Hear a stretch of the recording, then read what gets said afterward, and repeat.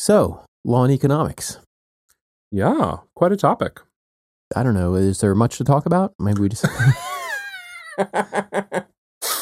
So it's probably the most popular, the most successful, the most sweeping set of changes in law of the last 40 years are really all about the startlingly significant success of that movement. Yeah. That perspective.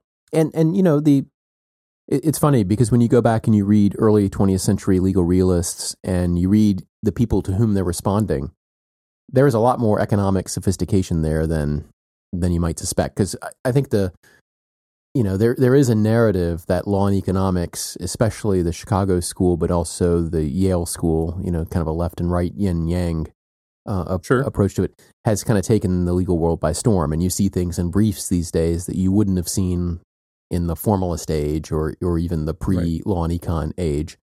And there is some truth to that, right? I mean, you see now direct reference to efficiency and to incentives and talking about policy in terms of incentives, maybe in more direct ways than you would have a long time ago. But when you actually go back and read some of these earlier writers, maybe we haven't gotten quite as sophisticated as we think we have. But well, as you know, one of the fields I spend a fair bit of time on is antitrust law, and I just think it's very hard to overstate how much the field of antitrust analysis and antitrust law has been transformed since the late 1960s, early 1970s. It's entirely a product of the triumph of very extensive consideration on law and economic grounds. And we can talk about why antitrust in particular was a fertile area to be for this transformation to occur. But, imagine you're an undergraduate now, Joe. Yeah.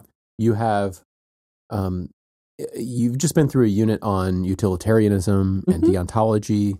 We've got this idea that there is a branch of figuring out what's good that the law uses, which is concerned with consequences and in particular concerned with how well off people are made in some global sense. These 10 or 11 pages I put together and then the cases after to try to illustrate some of this, it's a bit of a whirlwind through some pretty serious topics that kind of put flesh on the bones of that idea of what it means. Of consequentialism. Of what it means for people to be better off in a social sense. When I teach this to law students, it's not exactly a laundry list, but there's a list of kind of key ideas in law and economics that I can illustrate. And I think some of those key ideas, I think I get most of them out here in these 10 or 11 pages with some, not to make a pun, but with some efficiency here. That wouldn't even be a pun, would it? It would just be an irony. I don't know. And those, so I think the big concept here is efficiency, rational actor, transaction costs, incentives, externalities, and then Coasian ideas. I think the stuff that probably strikes many as the least familiar, and it turns out to be enormously important, is this issue of transaction costs. Which is where I end up. It ends up, that's the goal is to be familiar with so-called transaction cost economics. And you think this is either the least intuitive or it takes the longest to get to, or what? I don't know that either of those is true. I think I think once you read about it, it makes sense, and you can continue to be surprised by it because the depth of the insight it takes time to unfold and appreciate. That I think the sort of the rational actor idea is pretty familiar in the culture. I think the notion of weighing costs and benefits, as we talked about with consequentialism, I think that's a fairly comfortable and familiar thing for people to talk about and think about. Right. And I think even adding some rigor by thinking about transactions or other events and asking about how many people are made better off, how many are made worse off. Is at least one person made better off? Is no one made worse off? Or in the Kaldor-Hicks sense, do the winners win more than the losers lose? These all seem like a fairly straightforward, I think, right? But when you start to dig into Coase and you appreciate questions like, who might I want to make responsible so that as events unfold, taking into account things like the difficulty of assessing the value to attach to one of the options, is it harder than attaching value to the other option? Realizing someone's going to get disappointed here, someone's going to get benefited here. Once you start to think through those things and you begin to appreciate that the interactions themselves are a source of cost, and they might be one of the bigger sources of cost, and that given that law is a system for managing social relationships and cooperation in conditions of scarcity and disagreement, you might occur to you, oh my gosh, I think I'm talking about one of the most important features of the entire arrangement. And escaping cost, escape is to escape conflict in a way, right? To escape cost or to find yourself being able to take advantage of a mutual benefit involves, and we'll come back to this in more detail, overcoming a certain social friction, right? And that friction is what transaction cost is. Like we've come together, I'm doing one project, you're doing some other project, and these can't both happen at the same time. You know, maybe I'm breathing clean air and you're wanting to do something that pollutes, or maybe you're operating a glass factory and I'm operating a pulverizing factory, right? And these two things can't really go together at the same time. Right. But aligning our projects in a way, like, means that you and I will come together and somehow work this out. Like maybe one of us will move, or we'll operate at different times. We're somehow going to have to work this out to eliminate or minimize this social cost. And in the world in which we actually inhabit, and in the world where we're trying to reach arrangements where the gains outweigh the losses, right? One of the losses is having to work through it all. Right. That's one of the sources of cost. And so it has a somewhat recursive quality. And that's why I think it's a little harder to grapple with, might be a little less familiar. Very important. But it's also this friction, which is what, that's what transaction costs are. What transaction costs are, this friction that stops us from aligning, right? I mean, or at least makes it more difficult. You have to put more energy in to overcome this friction.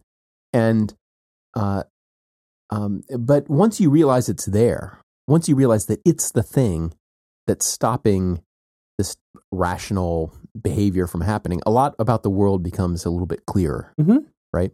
Now, and also when you appreciate that so much of it is about finding out information. One of the I think one of the big transaction costs, or at least it's very prominent in the stuff I've worked on over the years and thought about over the years, is the cost of generating information that you need to make decisions.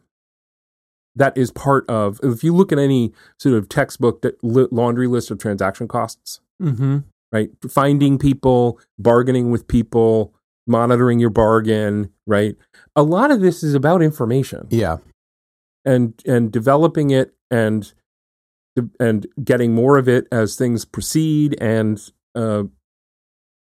that's, I think, turns out to have some intriguing consequences as well. Now, for today, we're gonna bracket this other conversation about, well, what about the fact that even if people have the right information and even if they can bargain, they do so irrationally, or they're trapped in a regime where they can't realize rational preferences for some reason. That's going to be the next reading. Yeah. So we're going to put that to one side. Cool. And just talk about this source of friction where, if I knew all these things, I could make a good deal, but I don't know all these things, and you don't know things, and we don't know how much each of us is willing to pay or willing to offer. All these things are a problem and are blocking us. And the cost of getting to the other side of those problems could far exceed the gains from trade. That's right.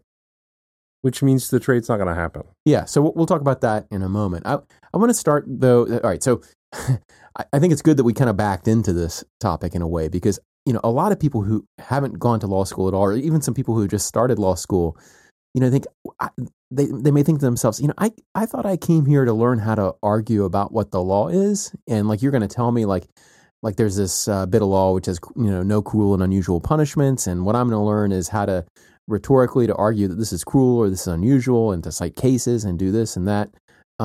But I think you very quickly learn that a lot of law turns on, maybe the law itself refers to some concept of reasonableness, or to a concept of doing what is optimal. I mean, you can have statutes that refer to these things, regulate in the public interest, that specifically call for various actors in the system to try to create good consequences. Yeah. And sometimes they put some meat on the bones as to what those good consequences might be. And sometimes they don't. There are famously some laws which leave it up to agencies to regulate in the public interest. I mean, very broad grants of authority, right, where you have to consider what these things are.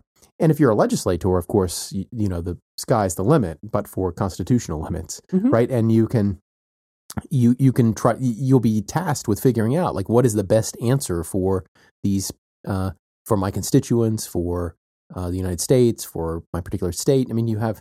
So we're this kind of this enterprise of being consequentialist, if that's what we're going to do, is front and center in doing the law. And so one way to see law and economics is as an effort to try to realize this consequentialist enterprise in a way which is rational and has kind of a common framework, and about which we can, where we can add in more assumptions over time and we can refine it. In other words, to make it more of a science.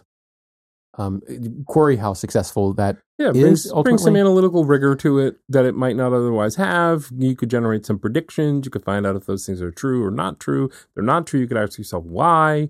It's very generative in that sense. So I start with the rational actor model in the readings because I think that is the fundamental device that turns what would otherwise be an unguided consequentialist enterprise into just people saying, I think this is going to happen. I think this is going to happen. Well, what is it that gives rigor to predictions of the future? And it has to be some assumptions that right. you just make, and you can argue about whether they're correct or not through observation, and but once you have those assumptions, then what you do is engage in something which looks more like logic, right? And so the rational actor model it's kind of you can look at it this way, that if we assume that everybody is a decision-making machine in the same way, then if you want to think about what the consequences of something are, you just have to think about what that one person would do, and then you can extrapolate, right?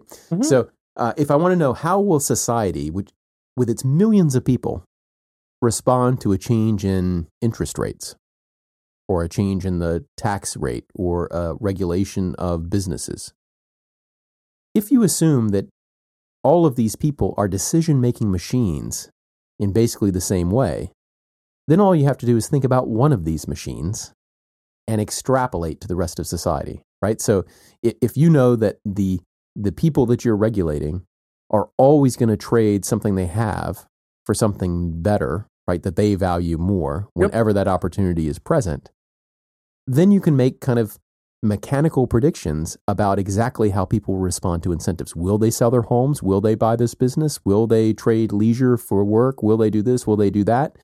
Well, you don't have to be that person to answer the question, because you have rational man, right? Rational man is the I don't want to say superhero, although you might say it's you might call rational man a superhero because it's a rather heroic assumption that people behave in this way.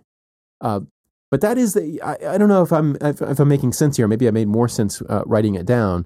But the key is to replace the otherworldly complexity of the human brain with a simple decision-making machine that you can then extrapolate to large groupings of people. Yeah. And without that, you don't have any way of reasoning about consequences. Yeah, by using that sort of simplifying assumptions and about preferences and the desire to get as many of them met at as low a cost as possible, because that is the way you get as much of them as you can. Right. Well, the what is the old saying? I mean, the proof of the pudding's in the tasting of it. I mean, you got to see, what does it get you to say, okay, let's make that set of simplifying assumptions. Let's see what it helps us think about what may occur, and let's watch things happen. Or slightly differently, but only slightly differently, let's go back and look at the historical record and see some changes that occurred and ask ourselves, what might we think the consequence of those changes were that this model would suggest? Is that what happened? Mm-hmm. Or did something quite different happen? As a way to begin to say, okay, I'm gaining some benefit, some work from this model, right? Because if it winds up not helping you at all, don't do it. And you'll find some domains where the rational actor assumption it does model the participants very, very well. Some sophisticated businesses in a certain community of sophisticated businesses engaging in commercial transactions you might expect those entities to transact whenever it's to their individual benefit, and to know those preferences well, and to invest smartly in gathering information and to try to do things to minimize transaction costs. Like, it may model well in that circumstance.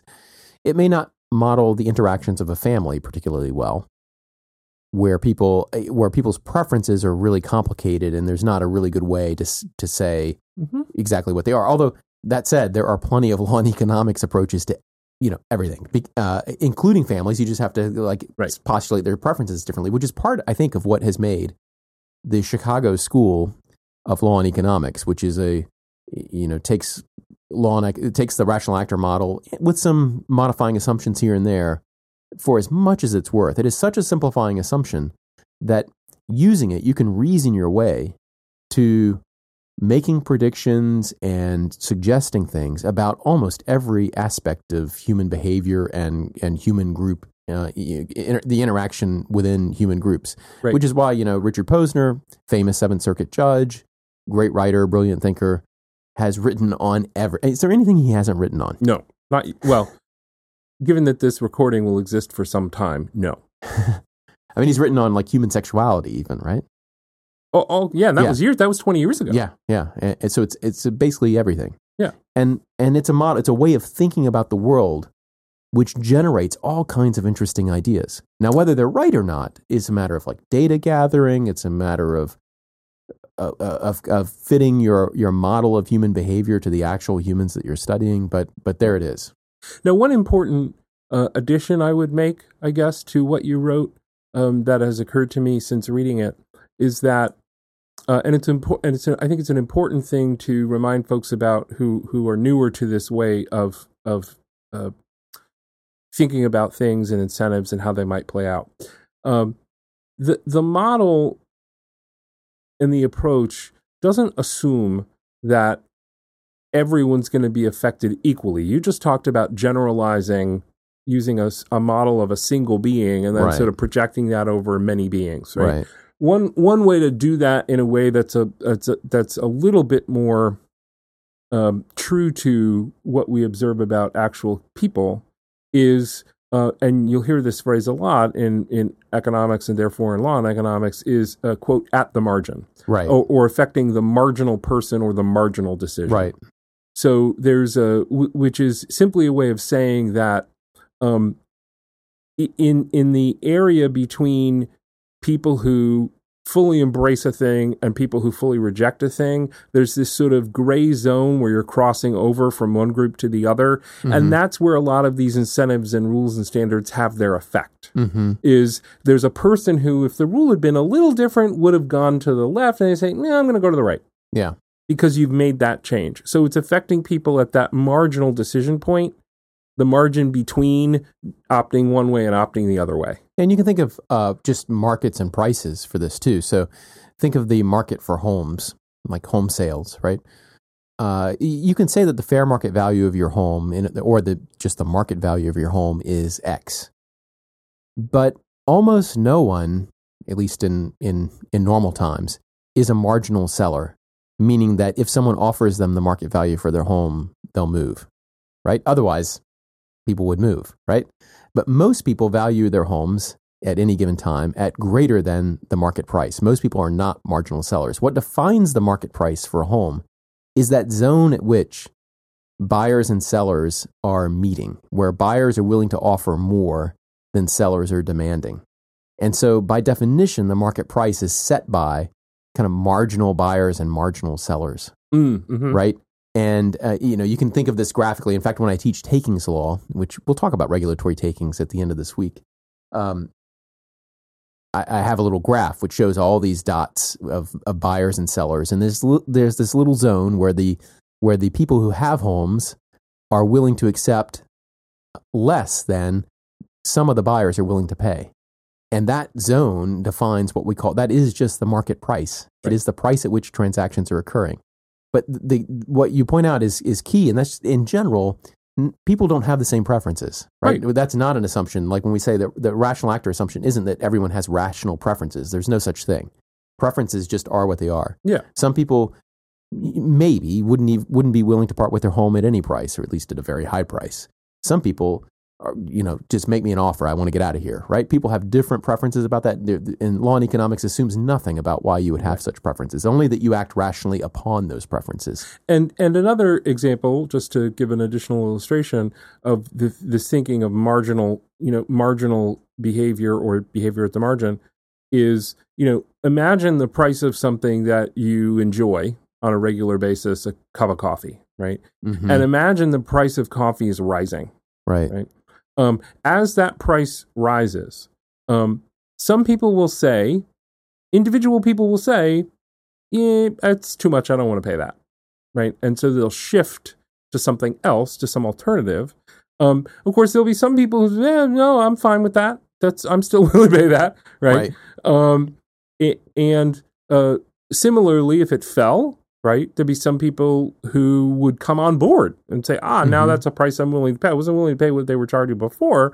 Now I'm willing to pay it. People who are already paying would buy more even. So these are all people who are at any given price, there's this sort of the marginal buyer who's like, I don't really want it at that price, or, that's just at the limit. If it were a penny more, I wouldn't buy it. But it's okay, right? So individuals are making decisions, as you say, preferences are what they are, and people are making decisions. And in the mass of all those people, you can identify some of these inflection points or these points of change, right? Well, it turns out every point is a point of change, right? Because it brings some people on board and it drives some people away, right? And people, the intensity of their participation in that market. So I may buy 2 cups of coffee, 3 cups, sure, all of that is at some marginal point in a way, right? It's just and the rational firm is going to charge that profit maximizing price. So they will charge a price that is higher than some people are willing to pay, precisely because, I'll charge up to that point where my profits are maximized. And as soon as I raise that price a little bit more, then my profits will start to go down a little bit. And that's my profit maximizing point. It's a big deal in antitrust, but true. Yeah. So all of this was simply by way of saying, if you're thinking to yourself, this rational actor model doesn't seem to pertain to what I see in the world, because it makes it sound as if there would be this switch where everything is on or everything is off. And I don't think that's quite right. Yeah, and a key for that, and this is something we'll come back again next time, is that, as we said, the model assumes nothing about what people's preferences are or why they have them, and it also assumes that those preferences are held irrespective of any law or they're kind of impervious to law and impervious to incentive, which is one of the critiques that people make, right? So, yes. The so-called endogeneity of preferences. Yeah, that in fact law and society shape our preferences, and that is a kind of a hole in the theory. Well, so if we're going to think about efficiency, though, there are 2 big concepts of efficiency here: Pareto efficiency and Kaldor-Hicks efficiency. And in the book, I describe these as kind of bridges between rational actor model and prediction and normative judgments, right? It doesn't have to be that, because you can just observe that some allocation is Pareto efficient, or some change is Pareto efficient, and some change is Kaldor-Hicks efficient. But the reason you would use those adjectives is to say something about the desirability of that change, right? I mean, that's usually why you would latch on to those. Sure. So a change is Pareto efficient when no one is made worse off and at least one person is made better off by the change. So the way of thinking about this, and this was, I think, Coase's advantage, or at least one of the things that led Coase to, I think, some really interesting analysis in the problem of social cost, was the realization that kind of every action leads to a change in the state of the world. Right? And if you're evaluating the consequences of action A or action B, you have to evaluate the total world created by action A against the total world created by action B. And that can include things like, all right, should we pass a law banning some harmful substance? Well, you might naively say, well, what I want to do is figure out how costly the harmful substance is and whether people enjoyed that substance, and I'm just going to kind of trade off those values and I'll make a decision that way. That's not right. What you need to do is you need to say, well, if I ban the harmful substance, this is what the world is going to look like. And if I don't, then this other thing is what the world is going to look like. And what the world looks like with a ban may involve a black market. It may involve lots of other harmful substitutes. It involves a whole set of behaviors that respond to that ban. And of course, declining to impose the ban is another world, right? Which will have some pluses and minuses. Mm-hmm. And so to do a full comparison, you need to compare those two things fully. And the key to what we're talking about here, a kind of a normative law in economics, is that we are evaluating those two worlds by preference satisfaction, right? We're kind of adding up the satisfaction of individual preferences and asking, first of all, was anyone disappointed? In which case it would not be a Pareto efficient change. Right, which is the standard almost no one uses. Yeah, almost no one uses. But as a Kaldor-Hicks matter, do the benefits exceed the costs? Right. Do the winners win more than the losers lose, as you put it? If what we care about is efficiency, and let's just say Kaldor-Hicks efficiency, because Pareto efficiency may be hard to achieve with any, as I mentioned in the text. If that's what we want to achieve, how does that ever not happen?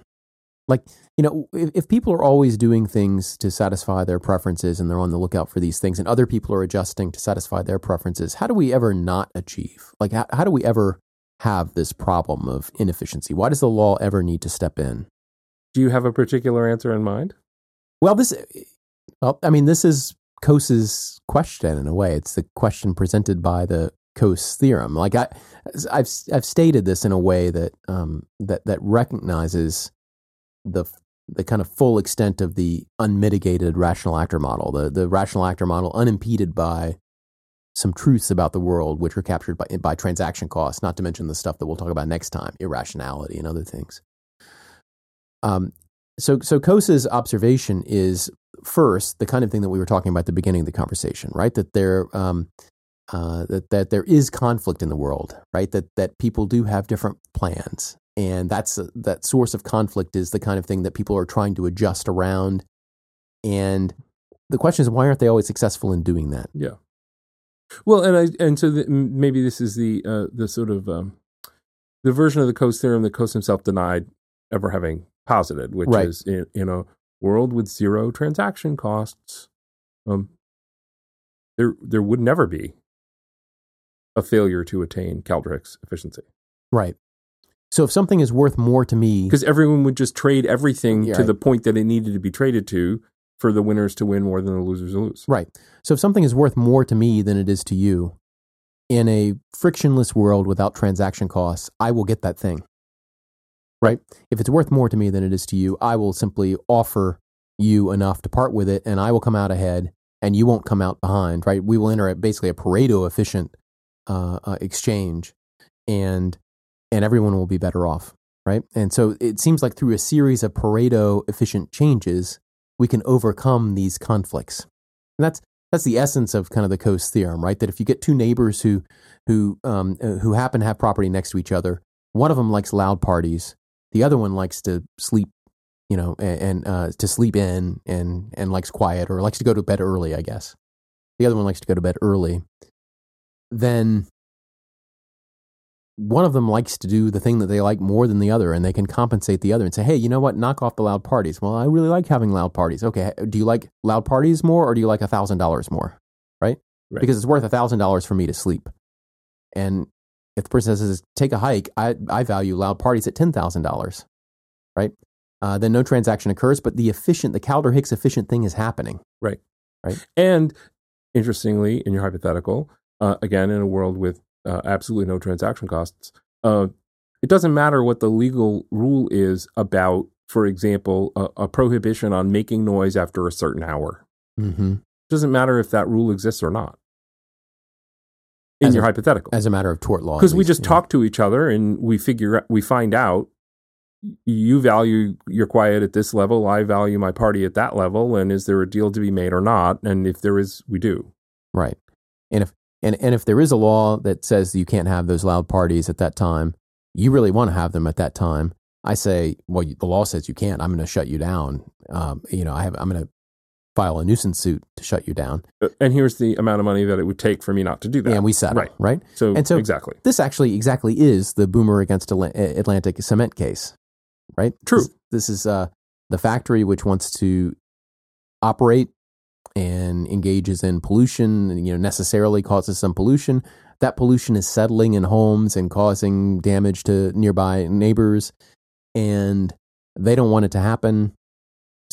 And given the number of neighbors and the profitability of the company, it turns out that if you simply require the cement producer to pay all of those individuals a certain amount of money, and allow it would have money left over for itself and could continue to operate. Okay, so if that's our assumption that the operation of the factory is the efficient result, it's not possible for the factory to operate and at the same time for everyone in the environment around it to be perfectly happy. Right. So given the fact that operating makes some people unhappy for what sound like really good reasons, like I'd be unhappy too. So we've got these sort of the clash of these two things. The factory does something highly profitable, which meaning it does something that provides customers with something they value a lot, and that's where they're willing to pay for it, right? So that's the profitability of the production of that company. It takes these factors of production, produces cement, that's very valuable, great, lots of money. Well, okay, what are you going to do with it? Well, if there's enough money to pay everyone in the neighborhood who's upset about the operation of the factory and leave enough left over to cover the cost of production and even give a little bit of a return on investment to the people who run the factory, sounds like that's a desirable outcome where you're using preference satisfaction as your criterion. But why do they actually have to pay? I mean, so suppose we knew for sure that the factory's operation was more valuable than the neighbors having pollution-free air. Okay, suppose we just knew that as a matter of fact, that they could not pay enough to induce the factory not to operate. Okay?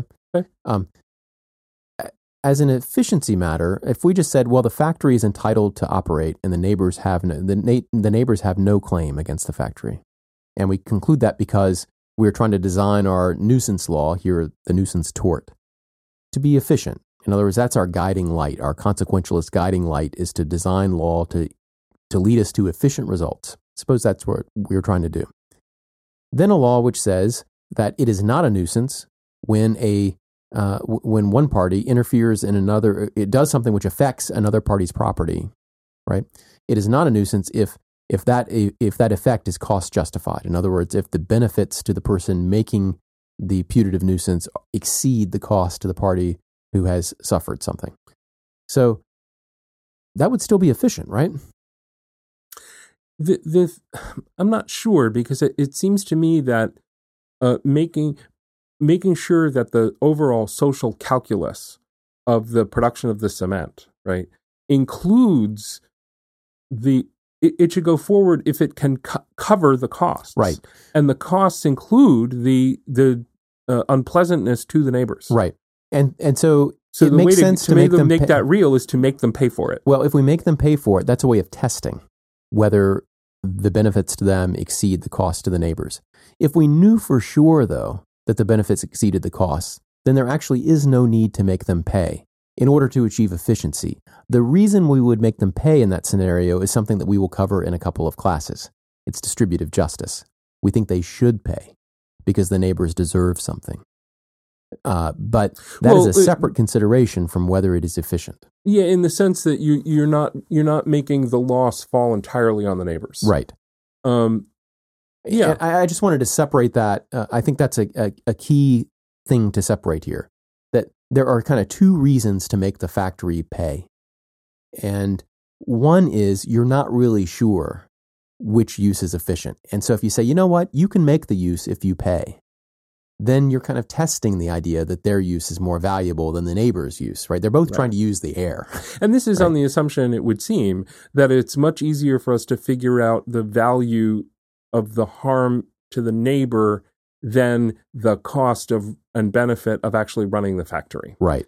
Because if that weren't true, we would flip who's making the payment to whom. That's right. And the notion here would be when it's harder to figure out, make the person who has more information about the thing that's hard to figure out, right? Make them do what is needed to get to the answer. Yeah, we're trying to identify kind of the best cost-benefit balancer. And if it's in this case, it seems like it's the factory. It seems like it's the factory because information about how pollution is affecting property values or just making the environment seem less livable, which you think might be reflected in property values, like that's something that a lot of us can figure out. We can get appraisals. Yeah, there are thick real estate transaction markets, and whereas is sort of figuring out, well, what would it cost to abate this to a point where it harmed homes to a degree that was sufficiently small that it wouldn't in fact affect their value. And if they didn't shut down, how much would they have made in profit over the next few years? I mean, they'll have every incentive to bring in spreadsheets showing tremendous profits, but like we don't really know. So like, who cares? Like that's all sounds really complicated. I have these real estate appraisals. We know a lot about that. Right. You pay these costs, and then you decide whether you want to operate. Yeah, go figure it out. So this is like if you're uncertain about it, right, and all you care about is efficiency, then you say to someone who is in one of these conflict situations, I'll tell you what, you pay the other person's costs, and if you do, you can continue what you're doing. Right? That's the argument for liability. Now the question is like, why do we do that rather than just say, you know what, neighbors, you're right, this is a nuisance, you can shut down the factory? Because a transaction could still occur. It may well be at this point that the factory says, okay, neighbors, you won. Here's a settlement. We're going to give you these checks, and now you're going to waive your rights, and that is the default alternative, right? And that's what the court in this case was up against, right? Because the usual rule for nuisance, if you can prove a tort of nuisance that someone is substantially and unreasonably interfering with your use of your property, then the remedy is an injunction almost automatically. Stop the nuisance. Right. Stop the nuisance. And here the court didn't do that. The court said, you know what? It would ordinarily be stop the nuisance, but we think that's a problem. And so all we're going to ask is that the factory pay damages that we calculate. Now, why did they do that? Or go ahead. Well, through the means of an injunction. There's still an injunction imposed, and it's imposed and can be escaped with the payment of the settlement amount. Right. Rather than letting the parties negotiate about how much you're going to pay to each of the homeowners. Right. I think the reason why that's prudent is the same reason the eminent domain example is prudent in the narrative that you wrote about the problem of holdouts. Yeah. Because if you've got all these neighbors and the factory has to go neighbor by neighbor, then each neighbor is going to try to capture as much as of the total value difference between the factory opening and the factory closing. Yeah. They're going to try to get as much of that for themselves as possible. And this is simple, in competition with all their neighbors. This is simple and intuitive. If the factory is told there's an injunction to operate, you have to get the permission of the neighbors, and the neighbors, like logically and as a matter of like efficiency, ought to be willing to accept a certain amount because that's how much they have actually been damaged, and it would be rational, etc. You go to them and you say, okay, how about we settle? Here's how much I'm willing to pay, or here's how much you should be willing to accept, or something like that. There will be neighbors who will say, boy, it's a really nice factory you got there. It'd be a shame if you couldn't operate it anymore. Right. See, because now the theory of measuring what I want isn't about making me whole for the damage I suffered. It's about what would still leave you better off. I want all the money up to $1. And as long as you have $1 more than you would otherwise have had, you're better off. Yeah, I made that. So we're fighting about in a sense, we're fighting about the gain that can be realized and who gets what share of it. And those are notoriously, those sort of bilateral problems are sort of notoriously unappealing and difficult to resolve. Common in property law, where we have two parties who are in that kind of negotiation, and there's a clearly efficiency-enhancing deal to be had. It's basically the same as someone coming into a room and plopping down a sack of money and saying, if you guys can decide how to split this, you can leave with it. But if you can't decide how to split it, you don't get any of it. This is an ultimatum game. But this is worse than which has a powerful social norm because the thing to do is split it. Right. And it's much more complicated in the case where you've got one party on one side, many parties on the other side, all of whom are competing with each other. Any one of which could be a holdout. Correct. Yeah. And which means every one of which is a potential holdout. Yeah. So complicated case. And so we don't need to go into all of the analysis of this case right now. I think it's a good illustration, though, of transaction cost economics, right? That if you understand how a one-to-many negotiated relationship can produce these kinds of pathologies that can cause this kind of friction in bargaining, you're a long way toward understanding how law needs to be responsive to that reality. Like an economically informed law says, wait a minute, our standard remedy of injunction here is not going to work. We're not going to get an efficient result because of this holdout problem. And so we need to do something different to try to encourage efficiency, even if we still have some uncertainty. And this idea of liability on the factory is a way of saying, you know what, maybe the factory is, you could. I mean, the court here concluded that the factory is the more valuable use. True. And so there's another justification for making them pay, but and a more valuable use in the context of the lawsuit itself. I mean, I think the court shows in its discussion of, sort of the clean air problem and the fact that there's legislation and other things that need to be done on a broader social basis. Right, the court is signaling that it's aware that it's actually complicated to figure out if it's better to have the factory in some larger sense, right? Mm-hmm. Better to have the factory than not. Yeah. But that can't get tackled in this case, or it says we don't want to tackle it in that way. We're still trying to talk about it in the terms that are familiar from tort, which is more like one person hits one other person with their car, right? And it's not the entire world that's getting navigated and arranged under the auspices of a single lawsuit. Right? Speaking of tort, let's talk about this Carroll Towing briefly. You remember Carroll Towing from law school? I mean, this is a famous, well-worn case, yes, written by Learned Hand, famous for this little algebraic formula in the middle of this rather complicated barge sinking case. We don't need to go into the facts, Joe, but PLB is the that's what people remember, right? And this is fun to Judge Learned Hand, Billings Learned Hand, is a very famous judge in U.S. law. And in private law in particular, as opposed to public law.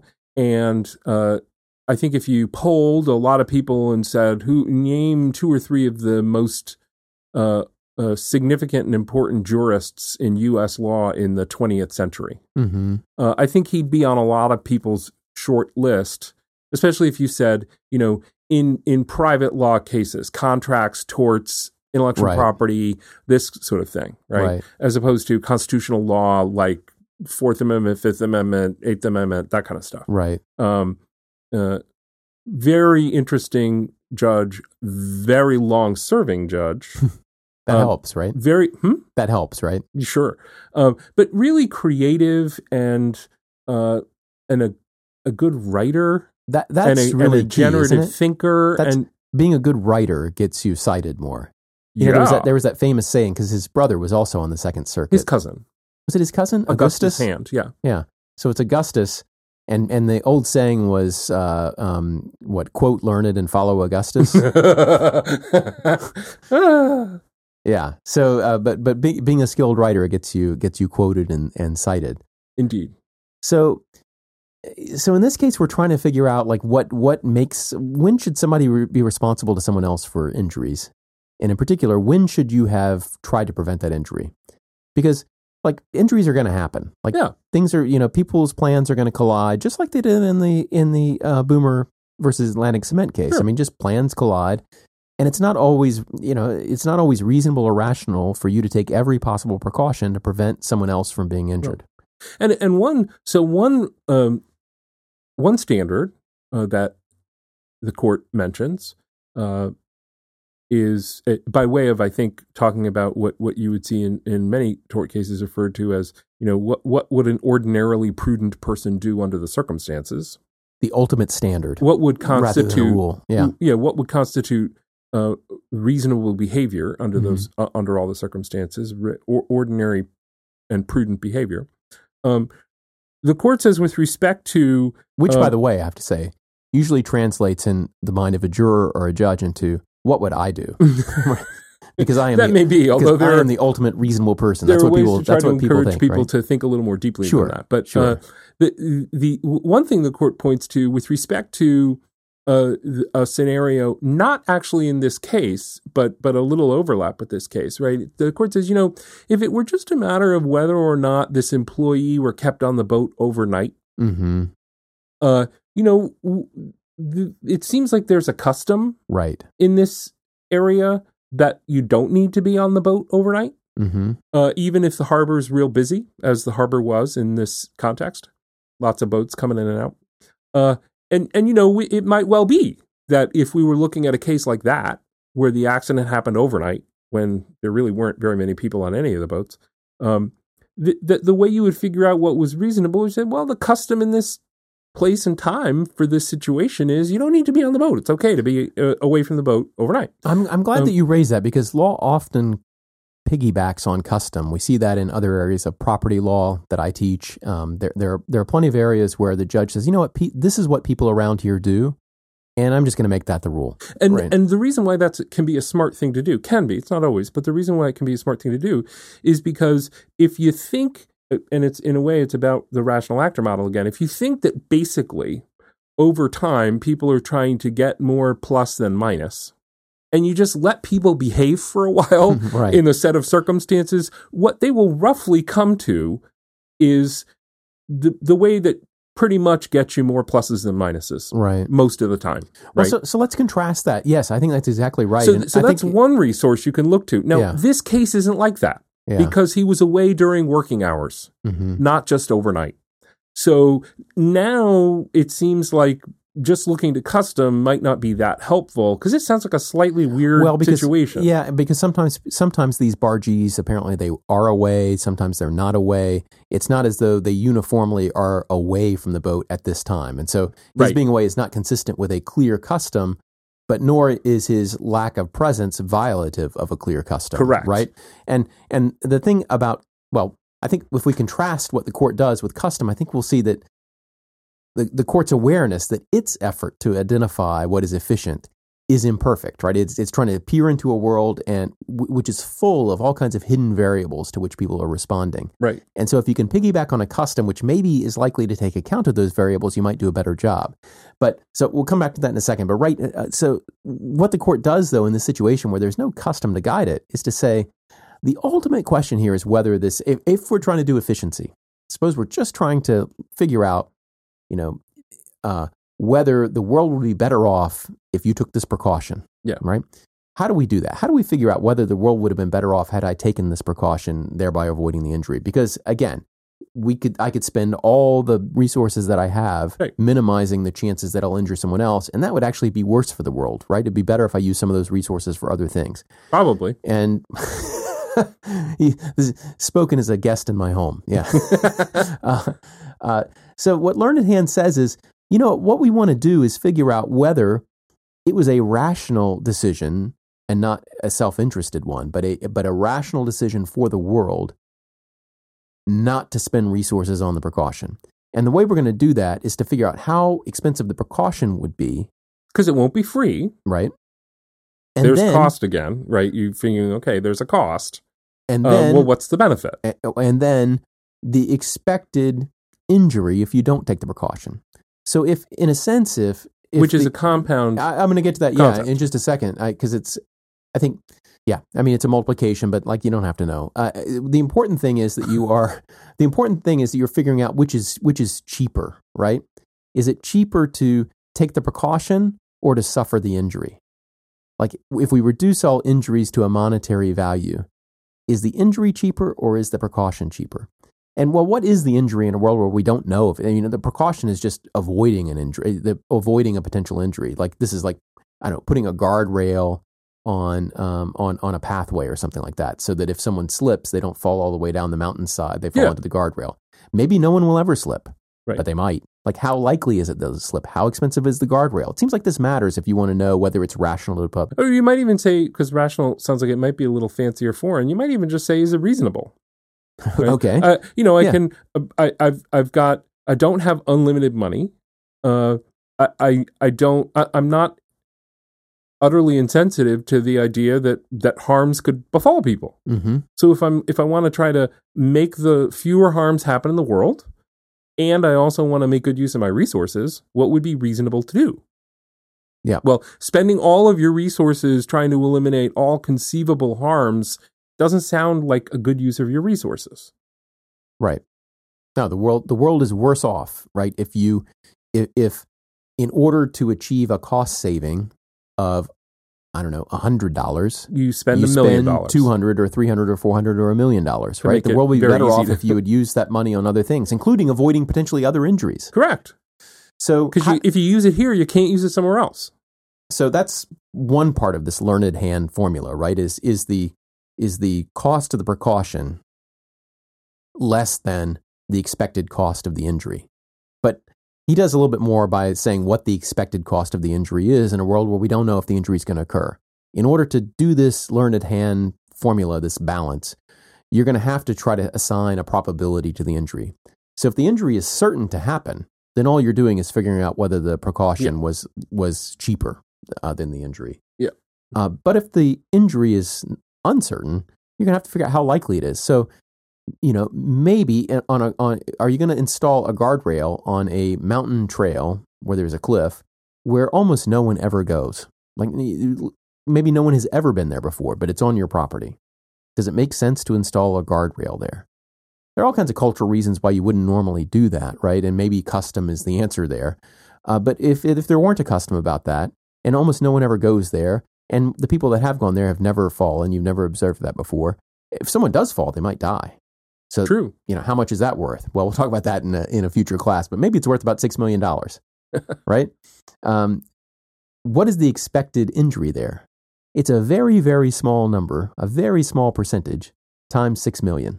It may be as little as $60 in the end. I mean, if you really think it's unlikely, then but maybe one day someone does fall and they do die. And the question is, were you negligent for not putting up a guardrail? Right. If the guardrail costs several $1,000s, then the answer under the learned hand formula is no. Not if the very small number times $6 million is less than that several $1,000s. Now, I would say that it's actually very important that he doesn't do what you just did, which is start to talk about actual numbers. I don't think that he is contemplating a kind of get the green eye shade accountant over here. Let's do some. That doesn't mean it doesn't mean he wouldn't see the value of doing so in a case where figures were really available, right? But I think he's trying to talk about an idea that doesn't actually require you to have figures available. Right. It's a way to try to organize your thinking. A heuristic. About the things that are important in trying to think better and more clearly about the problem. Custom's not available. Yeah. So what are you going to do in a situation like that? Well, here are some of its main moving pieces. He's really just elaborating what it means to be consequentially driven in a utilitarian framework. Right. As a judge operating in a zone of uncertainty. And certainly in doing so, sort of taking the venom of a sort of harsh moralism out of the picture. Right. Right. Where, well, you have to have done wrong because look at all these terrible things that happened. Right. Like, no, that's not the right way to think about it. But the judge is necessarily going to have to deal in unknowns here. And that's one reason why numbers can be misleading because we don't really know what they are, right? So that's why I think it's important that you didn't do it. We may have a good idea of the cost of the precaution, but even then the parties are going to fight about that. How likely was the injury? We can put on evidence, but that may be kind of uncertain. And then, of course, there's going to be a lot of uncertainty about how much human life is worth or limbs and all these things that could go wrong. Right. Which is the reason that you might be attracted to piggybacking on custom. Yeah. Because custom shows you how people have responded over time.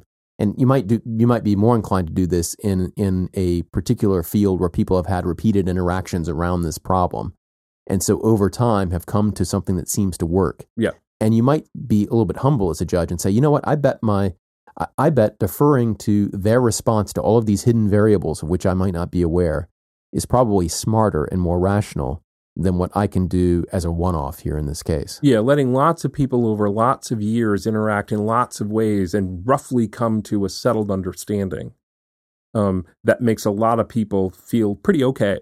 Yeah. Right? That's a lot of information contained in that set of practices. Now, the students may well find problems in that because, what we're describing is a kind of Burkean conservatism, this guy Burke, right, who suggests that, hey, if you don't, you should be cautious about changing things because you don't know all the things that will change when you make a change, right? You make a change in some regime and it can be hard to predict. And that's one reason for kind of sticking with stuff.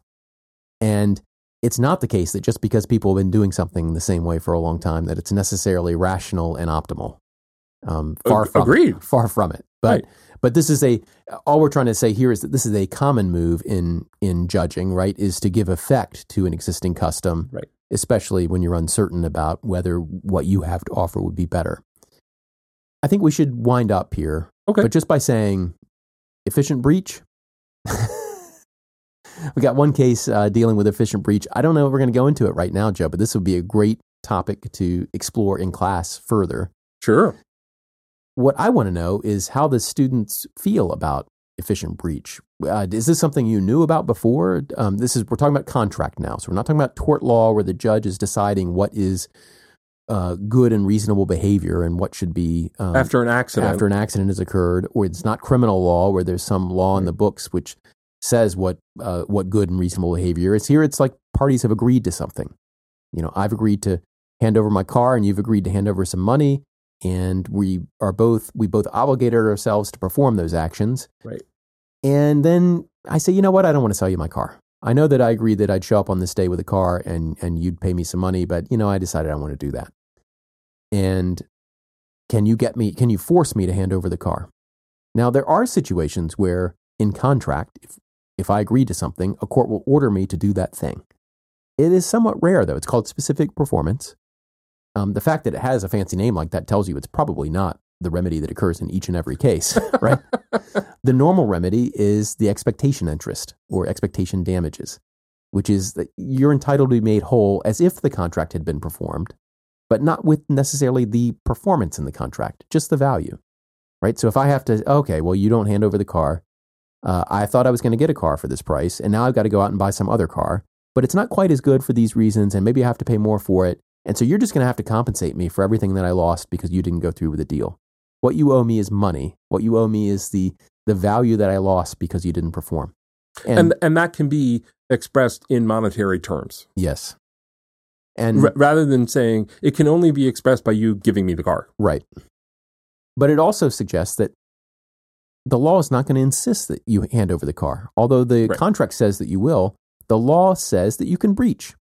Right. And it's not going to say that it's not going to punish you for breaching. And in fact, as we know from this case, if you guys had arranged for a punishment to occur upon breach, the law will invalidate it. You can't punish for a breach. Well, the law will refuse to enforce it if you guys go to court. Yeah, that's true. Right. They could have gone ahead and the person who had the sharp end of the penalty could simply have paid it.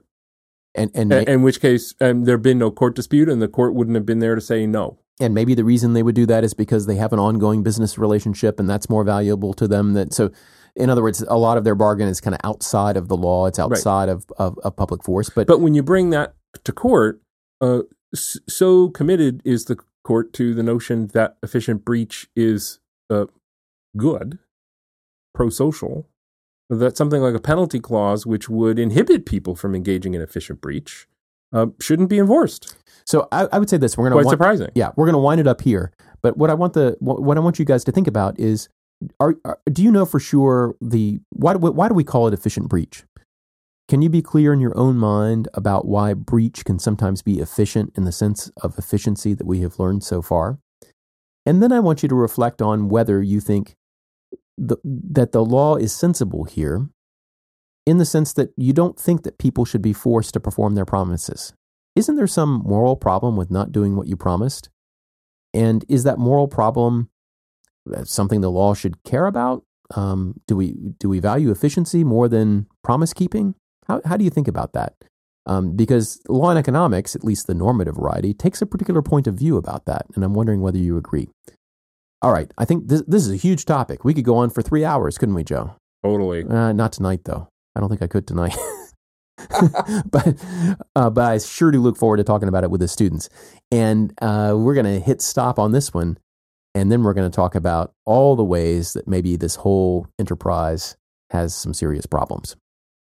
Maybe not all the ways, but some of the ways. Okay.